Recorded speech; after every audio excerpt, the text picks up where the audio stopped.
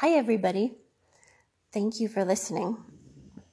I am going to pray and then we're going to read.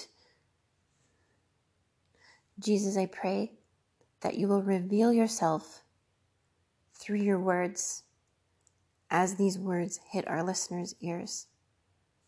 I pray that you will bless every listener. In Jesus' name, amen. This is 1 Kings chapter 20. God gives Israel victory. King Ben-Hadad of Syria now mobilized his army, and with 32 allied nations and their hordes of chariots and horses besieged Samaria, the Israeli capital. He sent this message into the city to King Ahab of Israel. Your silver and gold are mine, as are your prettiest wives and the best of your children. All right, my lord, Ahab replied, all that I have is yours. Soon Ben-Hadad's messengers returned with another message. You must not only give me your silver, gold, wives, and children, but about this time tomorrow I will send my men to search your palace and the homes of your people, and they will take away whatever they like. Then Ahab summoned his advisers. Look what this man is doing, he complained to them. He is stirring up trouble despite the fact that I have already told him he could have my wives and children and silver and gold just as he demanded. Don't give him anything more, the elders advised. So he told the messengers from Ben-Hadad, tell my lord the king, I will give you everything you asked for the first time, but your men may not search the palace and the homes of the people. So the messengers returned to Ben-Hadad. Then the Syrian king sent this message to Ahab. May the gods do more to me than I am going to do to you if I don't turn Samaria into handfuls of dust. The king of Israel retorted, don't count your chickens before they hatch. This reply of Ahab's reached Ben-Hadad and the other kings as they were drinking in their tents. Prepare to attack, Ben-Hadad commanded his officers. Then a prophet came to see the king Ahab and give him this message from the Lord. Do you see all these enemy forces? I will deliver them all to you today. Then at last you will know I am the Lord. Ahab asked, how will he do it? And the prophet replied, the Lord says, by the troops from the provinces. Shall we attack first? Ahab asked.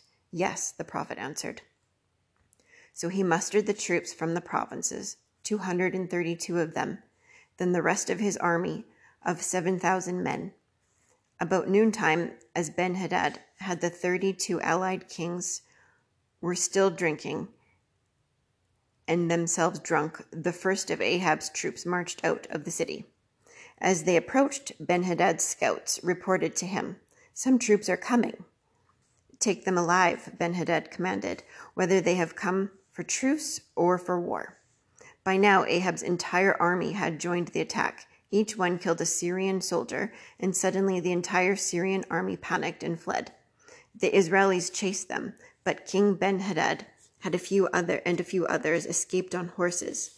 However, the great bulk of the horses and chariots were captured, and most of the Syrian army was killed in a great slaughter. Then the prophet approached King Ahab and said, get ready for another attack by the king of Syria. For after their defeat, Ben-Hadad's officers said to him, the Israeli God is a God of the hills. That is why they won. But we can beat them easily on the plains. Only this time replace the kings with generals. Recruit another army like the one you lost. Give us the same number of horses, chariots, and men, and we will fight against them in the plains. There's not a shadow of a doubt that we will beat them. So King Ben-Hadad did as they suggested. The following year, he called up the Syrian army and marched out against Israel again, this time at Aphek. Israel then mustered its army, set up supply lines, and moved into the battle. But the Israeli army looked like two little flocks of baby goats in comparison to the vast Syrian forces that filled the countryside. Then a prophet went to the king of Israel with this message from the Lord. Because the Syrians have declared, the Lord is a God of the hills and not of the plains. I will help you defeat this vast army, and you shall know that I am indeed the Lord. The two armies camped opposite of each other for 7 days. And on the 7th day, the battle began.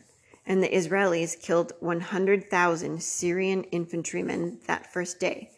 The rest fled behind the walls of Aphek, but the wall fell on them and killed another 27,000. Ben-Hadad fled into the city and hid in the inner room of one of the houses. "Sir," his officer said to him, "we have heard that the kings of Israel are very merciful. Let us wear sackcloth and put ropes on our heads and go out to King Ahab to see if he will let you live." So they went to the king of Israel and begged, "Your servant Ben-Hadad pleads, let me live." "Oh, is he still alive?" the king of Israel asked. "He is my brother." The men were quick to grab this straw of hope and hurried to clinch the matter by exclaiming, "Yes, your brother Ben-Hadad." "Go and get him," the king of Israel told them. And when Ben-Hadad arrived, he invited him up into his chariot. Ben-Hadad told him, "I will restore the cities my father took from your father, and you may establish trading posts in Damascus, as my father did in Samaria." Meanwhile, the Lord instructed one of the prophets to say to another man, "Strike me with your sword." But the man refused. Then the prophet told him, "Because you have not obeyed the voice of the Lord, a lion shall kill you as soon as you leave me." And sure enough, as he turned to go, a lion attacked and killed him. Then the prophet turned to another man and said, "Strike me with your sword." And he did, wounding him. The prophet waited for the king beside the road, having placed a bandage over his eyes to disguise himself.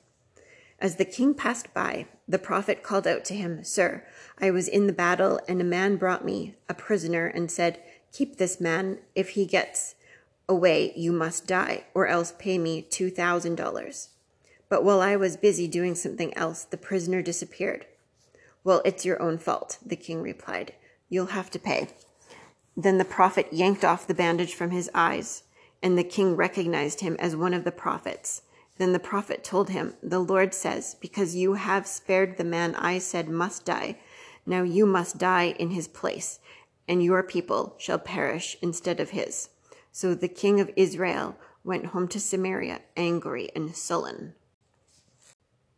And that they can know you, the same God of Elijah is also our God.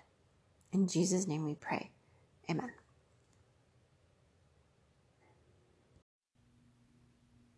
Thank you for listening today. I pray that God will use this message to speak to you. Maybe this will be one word, the entire chapter, a revelation, or deeper roots of intimacy between you and the Lord. Keep pressing into Him. He is listening to you. He hears you. Even ask Him, "Lord, what do you want me to hear from your message today?" Or, "Lord, what is your heart for me in this message?" And just listen to Him. If you would like someone to pray for you, email voiceforthewomen@gmail.com. I will see you guys soon.